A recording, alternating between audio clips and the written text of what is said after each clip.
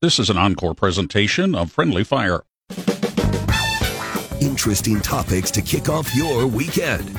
Looking at the news with an eye of faith. This is Friendly Fire with Stu Kerns on the voice of Lincoln, 1499.3 KLIN. Good Saturday morning. It's a Friendly Fire Saturday. Stu Kerns, your host. Glad to have you along. We are into February. Winter is going to fly by, and baseball season is right around the corner. So I hope you're with me, that whether you need a blanket or not, if they're playing baseball, I'm going to be out there. And I want to give you this one pitch here. I don't care how cold it is. You got to get outside. You need fresh air. Go for a walk. Bundle up. Hey, that mask could come in handy. It'll keep your face warm. So get out there and do something. I am so privileged today to have in studio with me the Bishop of the Lincoln Diocese, Bishop James Conley. Good morning. Good morning, Stu. How are you? It's good to be back with you again. Oh, it's great. It's great to visit with you again, and great to have you on the air. It's been a little while. It has. Yeah, but I want to just refresh the listeners a little bit about how we met. And I thought it was, I didn't know if it was actually an installation service, but I knew it was a service specifically designed for people like me, so that if you're not Roman Catholic, there's a place for you. Right. There was a pew for you. There was a pew for me. That was I did not expect that. It's so funny. I don't know if I told you this, but when I received the invitation, I thought, oh, well, that's nice. They'll have their thing, and then for guys like me, they'll bring them into the basement and we'll have a little punch and cookies or something like that. I had no idea that every priest in the diocese and it was packed out at the cathedral.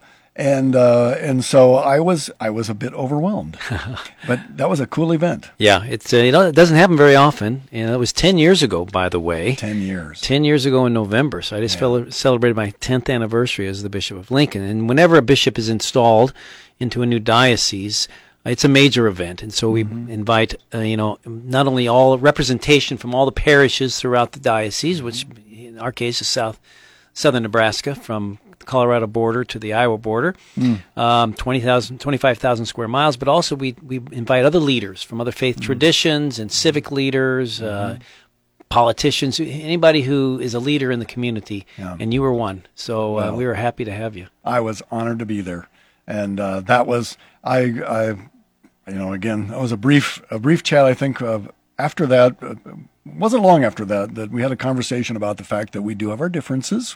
You're still a Roman Catholic bishop. I'm still a Presbyterian pastor, but by golly, we have a ton in common. We do, and not just our love for Jesus, but some of the way that we look at the culture and things that are happening around us, and that's, I like to celebrate that. I think we need to celebrate that. We do, because I think we tend, to be even more and more. I think today, kind of, we end up going off into our own tribes, sort of tribalism, and when really we need to be together. We need to be together, and we know that we're not all alone and isolated in our own silos, but we're all, together as the body of Christ, and as, people and men and women who want to live their lives and to share their lives with others and to be part of a larger thing than ourselves. Absolutely. And I think, it's funny, 10 years ago we were talking about, hey, some crazy things are happening in our culture, and I think my views are almost identical to your views on almost all these cultural issues. And little did we know 10 years ago that things were going to get even crazier than we thought. That's right. We hold dearly, religious freedom, the practice we live in a country that honors that and respects that, so we can each practice our faith, and not only practice it in worship, but also to take our beliefs and faith out into the public square and share them with others, respecting everybody's opinions. We're very strong in the importance of the family, marriage and the family, and how, civilization, cultures pass through the family. And then, the life issues, both at the very beginning of life and at the end of life, that we believe life is sacred and we should be protected and do all we can to promote life in all its stages and all its dependencies. So I think, those issues, those are big issues, and we all, we're on the same page on those issues. And I think that for whatever reason, the culture and society tends to, I think, oppose some of these and really attacks these things for whatever reason. But that seems, you're right, I agree. It seems like things are, kind of more chaotic today than they were 10 years ago. Yeah. It certainly seems that way. We're both glad that God has a plan, and He does. He's working His plan in history. But this is it's sometimes mysterious, isn't it? It is. We don't see the whole picture. I like to think of it as sort of a tapestry.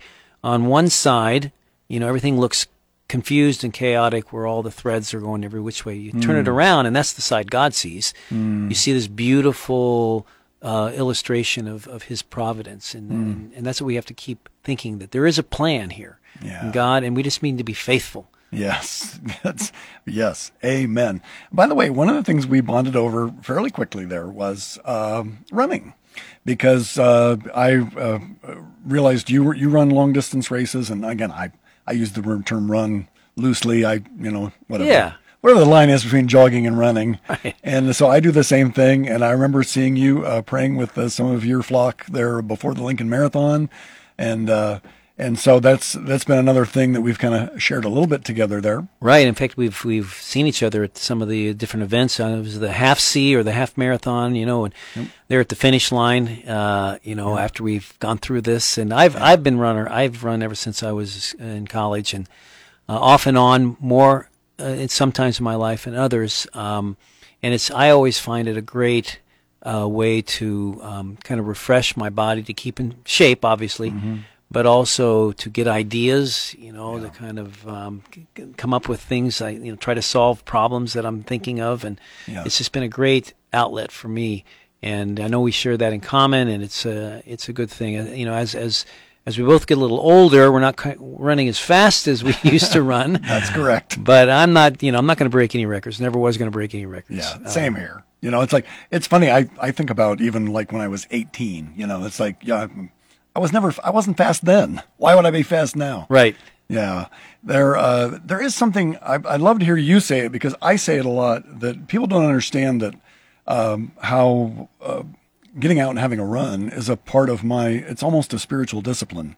I'm praying, I'm thinking about what God is doing in my life, and it really, when I'm not doing that, I really miss it. You're seeing the birds and the trees and the sky and the kind of the glories of God and then of His creation, and then praying and thinking, and it sounds like it works that way somewhat for you too. Yeah, I like what you said at the beginning. Even in this cold weather, get out and go walk around the block. Yeah. Even if it's a 5-minute walk around, the 10-minute walk around the block, to get out into the beauty of God's creation, but also to get in contact with real things. Yeah. Like the sky and the ground and the grass and the snow, trees, leaves, birds, all those kind of things. We can kind of isolate ourselves from all that, and and be in front of a screen. And we all spend time in front of screens, but it's inevitable. We have to. But it's just good to get out and to get out into the elements, because we're meant to be in contact with real things. Absolutely,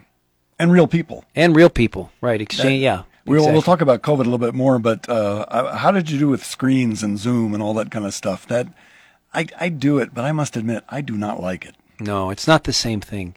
It's the best we can do when we're not able to be in person, but there's no substitute for an encounter with another human being. In fact, I think technology really has to have it as its goal to lead us to a personal encounter with another person. And it's great to use Zoom meetings when we can't be together instead of not having a meeting, or even with our families. If we can, get together with our families who live on the other side of the country, that's all great. But that's not a substitute for the real thing. Yeah. And it's a two-edged sword. It's a two-edged sword. It's good, but then also it's not enough. Yeah, it is. It's just not enough. Yeah, absolutely. We're going to slide into our first break here, and then we have so much to talk about. But one of the things I want to talk about was your relationship to Pope Benedict XVI, and he was it 3 weeks ago, or about 4 weeks ago. Yes, he died on Christmas Eve. Oh, no, New Year's Eve. Sorry, New Year's Eve, the 31st of December. Yeah, so between 4 and 5 weeks ago. And most of us don't have a window into what things are like at the Vatican, they may not have a great recollection of what Pope Benedict was about, and I'd love to talk about that a little bit. We'll talk about some other things too. Sound good? Yeah, great. It sounds wonderful. All right. It's a Friendly Fire Saturday, talking with Bishop James Conley here of the Lincoln Diocese. Glad to have you along. You're listening to the Voice of Lincoln 1400 and 99.3 KLIN. Join us today during the Jeep Celebration event. Right now, get 20% below MSRP for an average of $15,178 under MSRP on the purchase of a 2023 Jeep Grand Cherokee Overland 4xE or Summit 4xE. Not compatible with lease offers or with any other consumer incentive offers. $15,178 average based on 20% below average MSRP from all 2023 Grand Cherokee Overland 4xE and Summit 4xE models in dealer stock. Residency restrictions apply. Take retail delivery from dealer stock by 4/1. Jeep is a registered trademark. Spin your passion into a business with Shopify and break sales records with the world's best converting checkout. Let's hear that one more time. The world's best converting checkout. Shopify's legendary checkout makes it easier for customers to shop on your website, across social media, and everywhere in between. Now that's music to your ears. Any way you spin it, you can be a smash hit with Shopify. Start your $1 a month trial today at shopify.com/records. Keeping the topics lively and the conversation civil. This is Friendly Fire with Stu Kerns on the Voice of Lincoln, 1499.3 KLIN. We are back. It's Friendly Fire Saturday here, talking with Bishop James Conley here of the Lincoln Diocese. And before the break, I was mentioning that you had more of a relationship with Pope Benedict than I would assume any other pope. Tell me about that relationship and how you connected with the previous Pope Emeritus who went to be with the Lord about 5 weeks ago-ish? Right. Yeah, Pope Benedict, also known as Cardinal Ratzinger, most of his life before he was named Pope, and chose another name. But yeah, I had I spent 10 years of my life from 1996 to 2006 serving in the Vatican, 2 5-year stints there, back to back.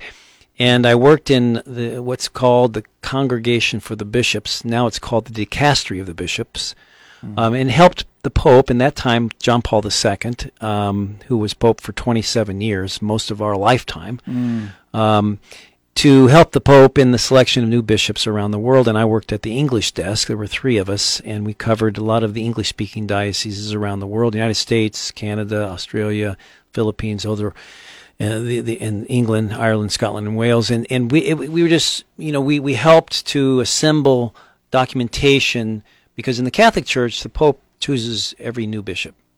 And so I did that for about 10 years, and the kind of sister congregation or sister department to ours was the Congregation for the Doctrine of the Faith, which is a department in the Vatican which oversees the teaching of the Church around the world, and the doctrine and discipline of Catholic practice. And the head of that congregation was Cardinal Joseph Ratzinger.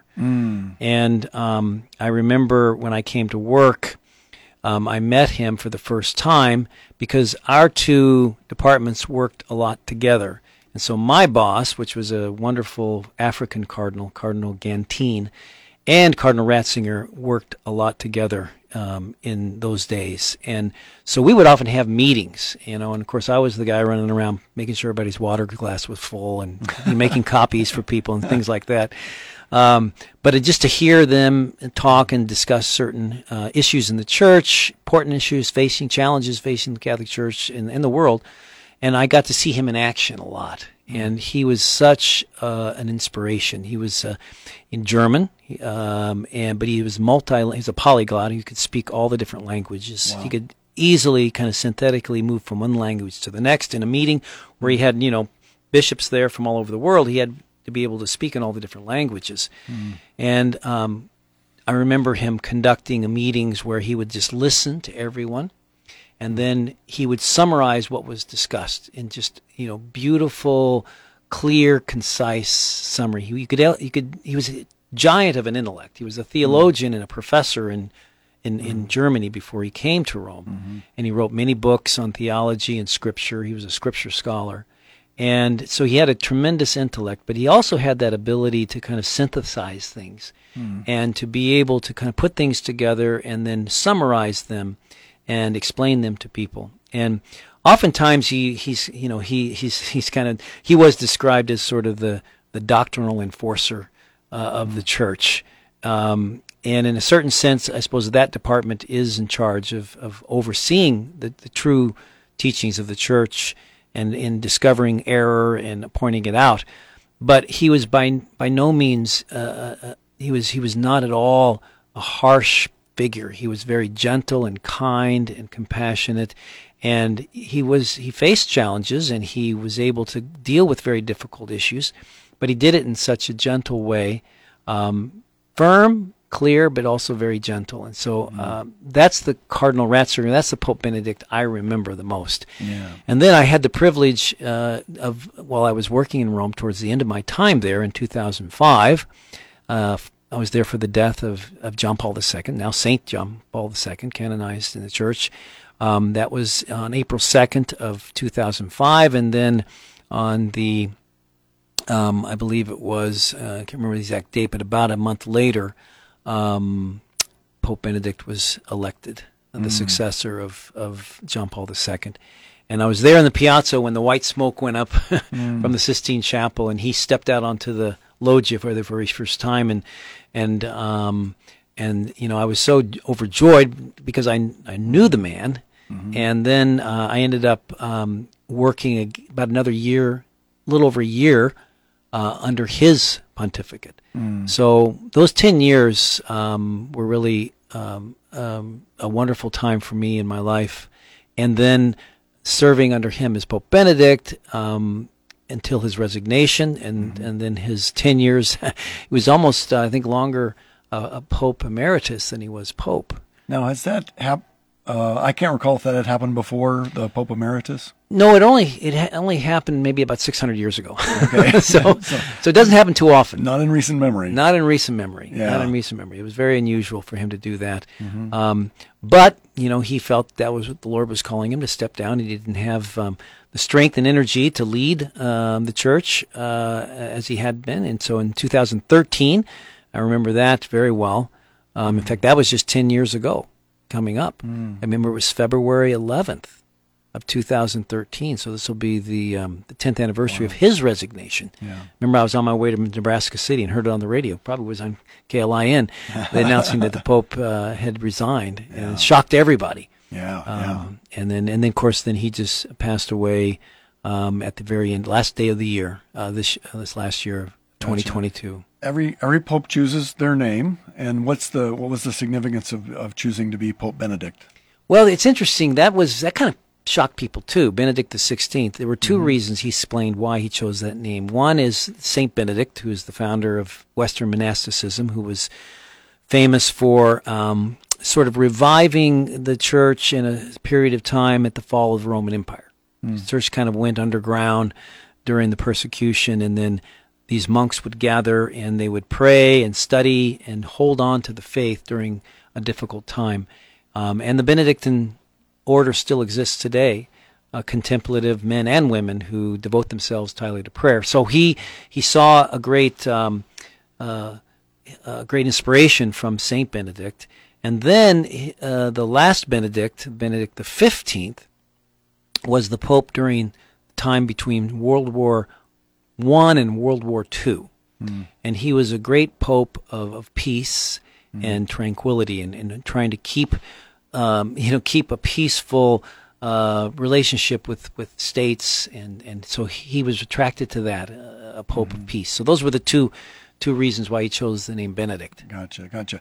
Now, the Vatican is described as its own city-state, something like that.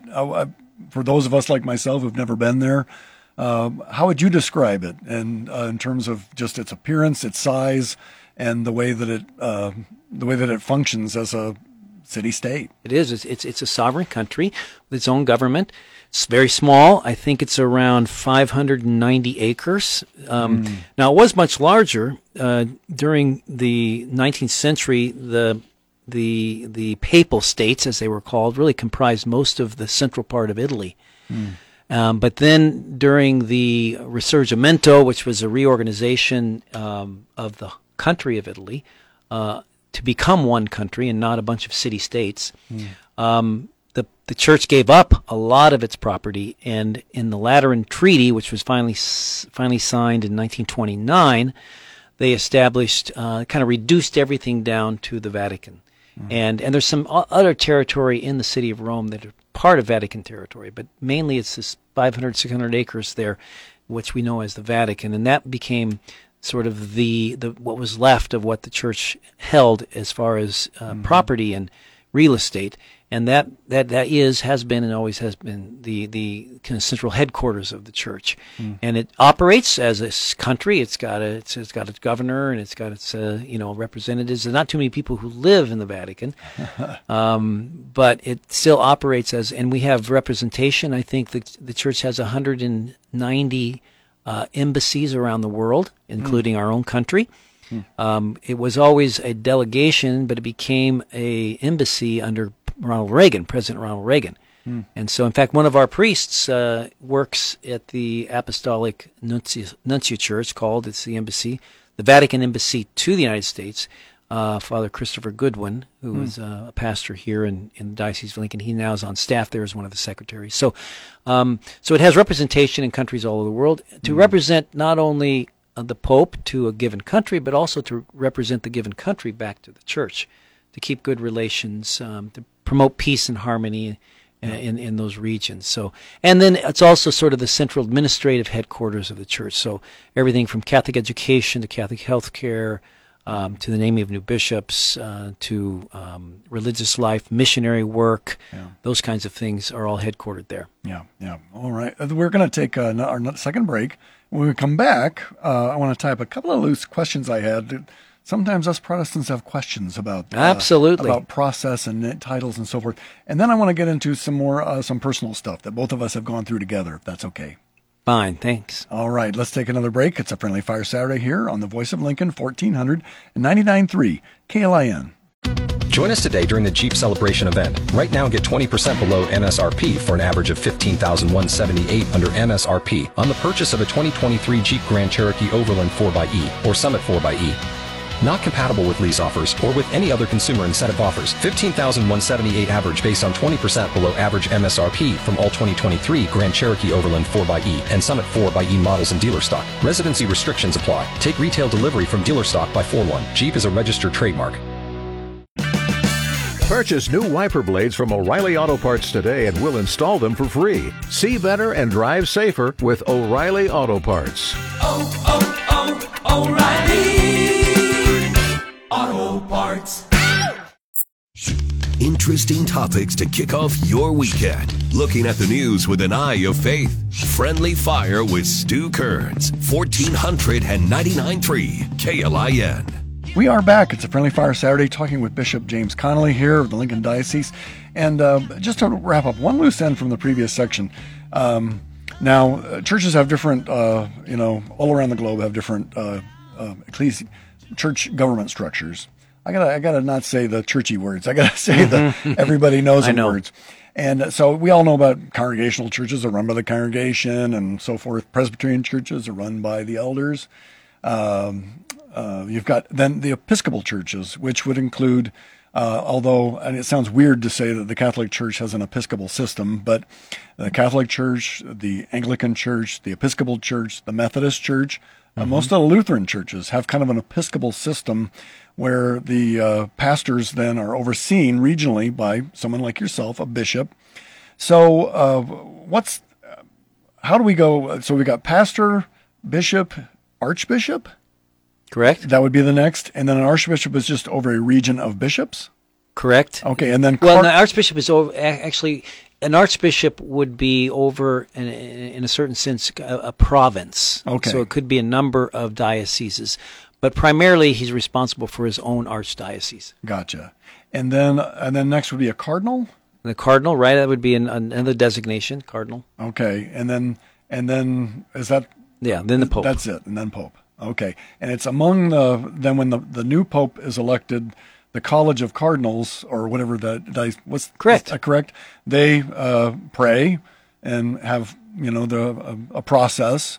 A conclave. There you go. The conclave. Conclave. And so and then they, if they haven't come to a conclusion, they release the black smoke. And when they finally believe the Spirit has led them to a proper conclusion, then we get the white smoke and we get a new pope. Is that right? Correct. Okay. That was a gross overview. No, that was good. Okay. That was good. Good job. There's we need to know these things, right? That's right. I mentioned before the break, just to talk about some stuff that we've both gone through, and I've shared with my audience and my congregation that I've had some experiences, mine with anxiety, and you've shared a little bit about some of the stuff that you've gone through, and it's weird when I think about some of the parallels in our. How would you describe your experience?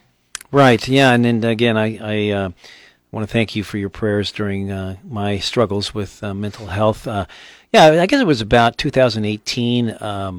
Now it's been coming on 4 years, 5 years actually, that I was dealing with some difficulties in my diocese, and the stress of leadership, the burden of leadership, and being the bishop, as you explained, in your good summary of how the church works. Kind of the buck stops with the bishop. He's really kind of the last stop in a diocese, and so he has to make a lot of decisions. And I think what in my situation, I think I got to a point where I was trying to kind of figure out all these things on my own. I had good counsel from different people, but I began to. I think what trouble started when I thought that I was the one that had to figure out all the problems. One of the things it's kind of ironic. I used to tell people, another pope, John the 23rd, who also is a canonized saint, used to have this prayer at the end of the night. At the end of the day, and he'd go to bed and he'd say, "Lord, it's your church. I'm going to bed." And I like that. And it's a great thing. Yeah. Everybody can plug in whatever word you want to say and then go to bed. Well, I wasn't living that. I wasn't going to bed. In fact, we were talked about earlier before we got on the air that Pope Benedict revealed to one of his closest friends, a journalist, before he died, that his main motivation for resigning back in 2013 was that he was suffering from insomnia. He wasn't sleeping. And I can relate to that. I remember when back in 2018, I was, I just wasn't sleeping. My mind was racing all night long. And week after week and month after month, I began to be kind of worn down. And then, we had some major things happen in the church with clergy sexual abuse and all the pressures of that, the scandals in the church, and trying to figure, and then some things locally. We had to close a couple of schools. I had a young priest who died, who I was hoping to help, and so all these things sort of combine, and again, I was trying to figure it out. This sort of kind of, I call it, or not me, I've heard it called this ungodly self-reliance that we have as Americans. It's sort of part of our DNA. It's up to us. We got to pull ourselves up by our bootstraps, and we can figure all this stuff out. And finally, I got to the point where, the anxiety then kind of led to depression. And I just said, gosh, I can't function anymore. And so I decided that I needed time off. And all my closest confidants said, yeah, my sister especially said, yeah, you need to get away. You got to get away. And so I reached out, and I got help. And I asked, first of all, the Apostolic Nuncio. We were talking about the Nuncio. He's kind of my boss because he's the guy between me and the Pope. And I said, Archbishop, I got to step away. And he said, he was so good. He said, yeah, you need to get some time off. He said, you don't look good. And so thanks be to God, I did step down. Archbishop Lucas stepped in from Omaha and was the administrator. And I thought I maybe just needed a couple months away, but it ended up being 11 months.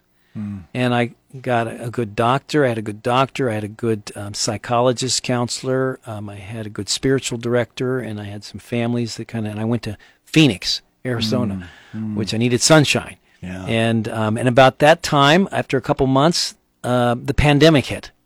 Which was, I kind of laughed at people. Yeah, I took a leave of absence for health reasons, and the whole world took a leave of absence for health reasons.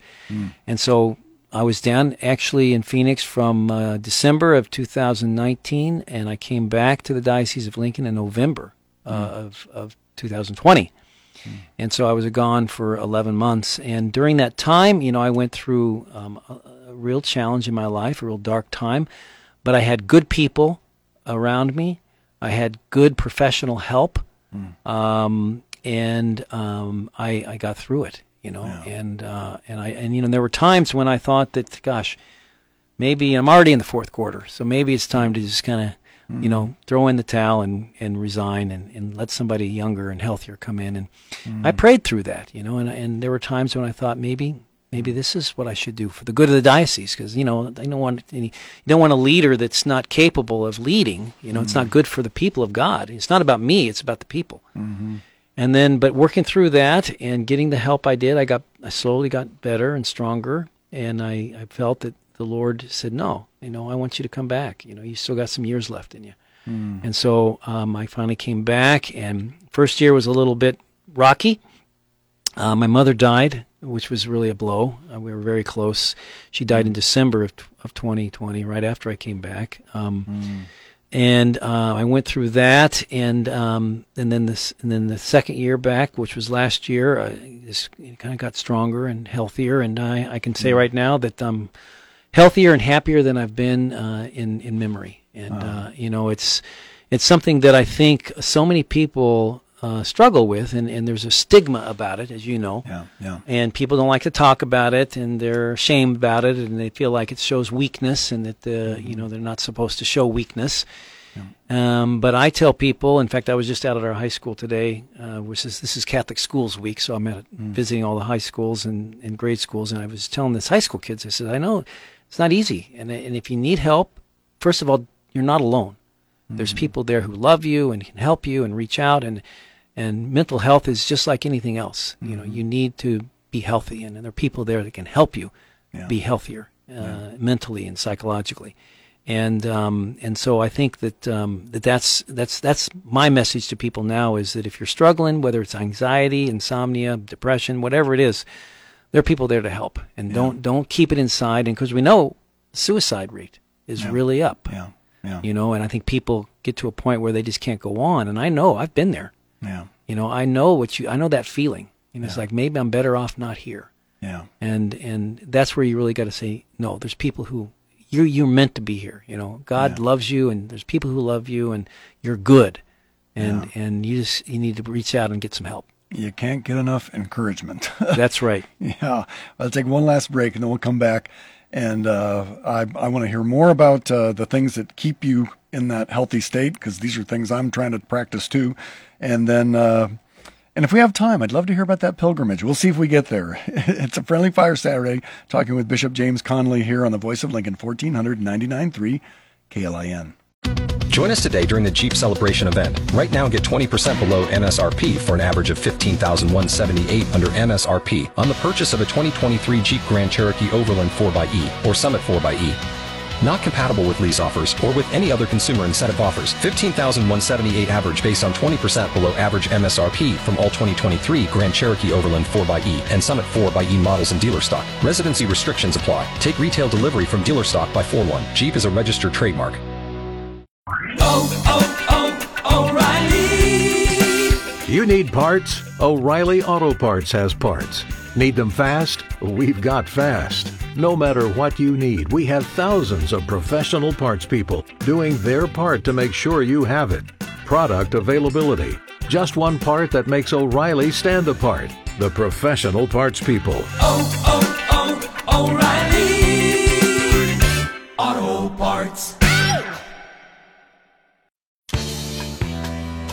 Bringing you local voices to break down the news of the week. Friendly Fire with Stu Kerns on the Voice of Lincoln, 1499.3 KLIN. Rolling along on a Friendly Fire Saturday. Glad to have you along. Talking with Bishop James Conley here, the Lincoln Diocese. Great conversation. I want to wrap around some of the things that, by the way, everything you're saying, you just about mirrored my story. And maybe the details are a little bit different, but I could resonate with everything you were saying. And so one of the things I've become an advocate for, and by the way, for those who listen every week, yes, we'll do a shameless plug at some point, maybe. This is more important. This is my shameless plug for mental health. What are some of the things then that, okay, one thing in particular, I think especially in Christian circles, all kinds of Christian circles, there is this thought that, well, if I were a very spiritual person, that I wouldn't have this problem. And so they want to reduce and I would, of course, there's a spiritual component to this, without a doubt. But there's also a physical component, and there's also an emotional component, and all these things are kind of working together. Do you find people resisting that, or do they recognize this is kind of a whole person kind of experience? Absolutely, Stu. We are body and soul. Mm-hmm. We're not angels. If we were all angels, it would just be a totally spiritual thing. Yeah. But we are body and soul, so we're body and spirit. And so prayer, yes, is very important. But I know there was times when I hardly could even pray anymore. Mm-hmm. I mean, continued to persevere, and we have to pray. We can't give up on prayer. And I know a lot of people were praying for me, and that was powerful. When I couldn't pray, mm-hmm. I know a lot of people were praying for me mm-hmm. and with me. Yep. But we also are bodies, and God took on this human flesh and became a man in Jesus Christ, and he showed us that we also struggle in physical ways, and that we need to take care of ourselves in a human way. And that means taking care of our bodies, health-wise, eating, sleeping, and social interaction with people, that kind of thing. Mm-hmm. We need to attend to all aspects of our health. Like you're talking about the whole person. We're such a multidimensional creature. Mm-hmm. And so we have all of these areas in our life that we need to take care of, self-care. Mm-hmm. Sometimes I think that we believe that we'll just pray, and that'll solve everything. And that's good. We should pray. We pray always, Yes. I'm saying I'm an advocate. I'm a big advocate of prayer. Yeah. I'm in the prayer business. Yes. But that's only part of who we are. We're bodies as well. And the body and the soul are integrated in such a way that they complement each other. They're not separate tracks, but they intermingle. And so our prayer life and our human life are commingled together. And they help to build up each other. And so it's just like anybody else. If you're tired, and you just really can't even hardly stay awake, you're not going to be able to pray, Yeah. As much as you might want to pray. But if you're rested and healthy physically, then you can pray better, Yeah. And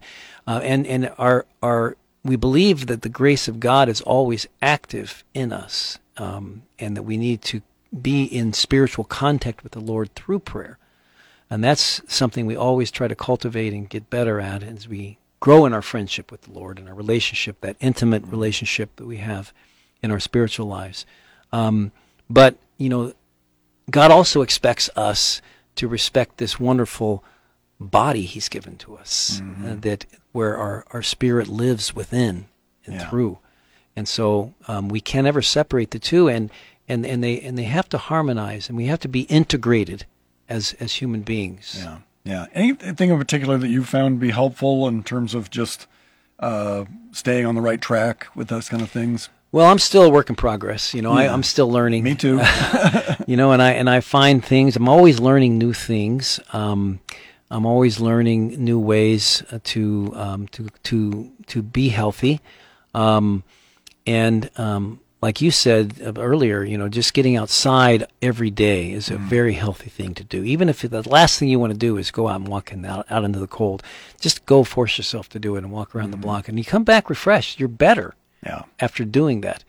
Also, I think, too, it's healthy to kind of get away from the screens. We are so locked in to our technology. I'm talking to myself, And whether it be in front of the computer, or looking at your phone, watching TV, which I do all those things, especially when there's a good KU basketball game on, or a Super Bowl, Go Chiefs. But, we have to discipline ourselves reading a good book. There's no substitute for that. That feeds our intellect. And personal conversations with people. Face to face, eye to eye, human interaction. Those are all healthy things to do, because if we are not in contact with those real things, then I think it affects our soul as well, our spirit as well. Yeah. Got about 4 minutes left, so we've got time a little bit to talk about. I saw on Facebook that you went on a pilgrimage, and that's not necessarily a distinctly Catholic thing. Other faith groups and Christians go on pilgrimages, but I've never been on a pilgrimage. What led to that? And just in a few minutes here, what do you plan to do it again? Yes, that's a great question. Pilgrimages are a long and ancient tradition, going way back into the Old Testament. To Jerusalem. People would make a pilgrimage to Jerusalem in the Israel people. The Israel nation. And in the Christian faith, there's a long history of pilgrimages to holy places of significance, to Canterbury in England. That's Chaucer wrote the Canterbury Tales about the pilgrims who traveled to the burial place of Thomas Becket. Jerusalem, certainly. One of the places that is very ancient is the tomb of St. James. In Santiago de Compostela, which is in the western part of Spain. There's been pilgrims that have been walking that pilgrimage from the border of France and Spain to the end of the Iberian Peninsula, to Santiago, ever since the 900s, to venerate and visit the tomb of an apostle, James the Greater. And so this particular pilgrimage has kind of been revived over the last few decades, partly because of the popularity, and again, people from all different faiths making pilgrimages for all different reasons. But in the tradition of this Christian pilgrimage to the tomb of St. James, and so we walked it this summer. And I went with a couple of my buddies, two bishops. One is the Archbishop of Oklahoma City, Archbishop Paul Coakley, and then the other was the Bishop of Gallup, New Mexico, Jim Wall. And we've done it about 3 times now, and we take portions of it. The whole thing is 500 miles long. And some people do it. It takes 33 days to walk from the Pyrenees Mountains to the end. We did the middle part, which is the flat part. It's like walking through Nebraska. Great. I loved it. Horizon to horizon. And, you walk about 5-6 hours a day, and you meet people along the way. You eat at beautiful restaurants and drink wonderful wine. They're really known for their wine, and it's just a great way to spiritually to do something difficult, with your body, walking. It's all about the feet, and then to pray along the way with other people, and then eventually to get to the end, because we're all on a pilgrimage. It's sort of a metaphor for life. I mean, we're all on a pilgrimage. The end of our pilgrimage is when we meet the Lord at our death, and in between, we're making our way through this world. And that's a beautiful way to look at pilgrimages. We're going to do one this summer in England and Scotland, which is called St. Cuthbert's Way, which is on the border of Scotland and England, to a shrine that goes back to the time of St. Cuthbert, which is in the Middle Ages. And pilgrims have been doing that for years. Wow. Well, maybe I'm due for a pilgrimage. That sounds awesome. Just a few seconds left here today, but thank you so much for taking the time to be here and for just sharing so much, again, of right from your heart of what you've been going through. I really appreciate it. Well, we're all on a journey. We're all on a pilgrimage, and we're all together, and nobody's alone in this. We need each other. Yeah. And whether we're dealing with difficulties or struggles, know that that there's people out there that can walk with us, accompany us on our pilgrim way. Absolutely. And there's nothing better than walking with Jesus. So That's right. We invite all our listeners, join us in a walk with Jesus. Thanks again for being here today. Thank you, Pastor Kuhn. You bet. I leave you saying, as I always do, to think about it and talk about it. We'll see you next week.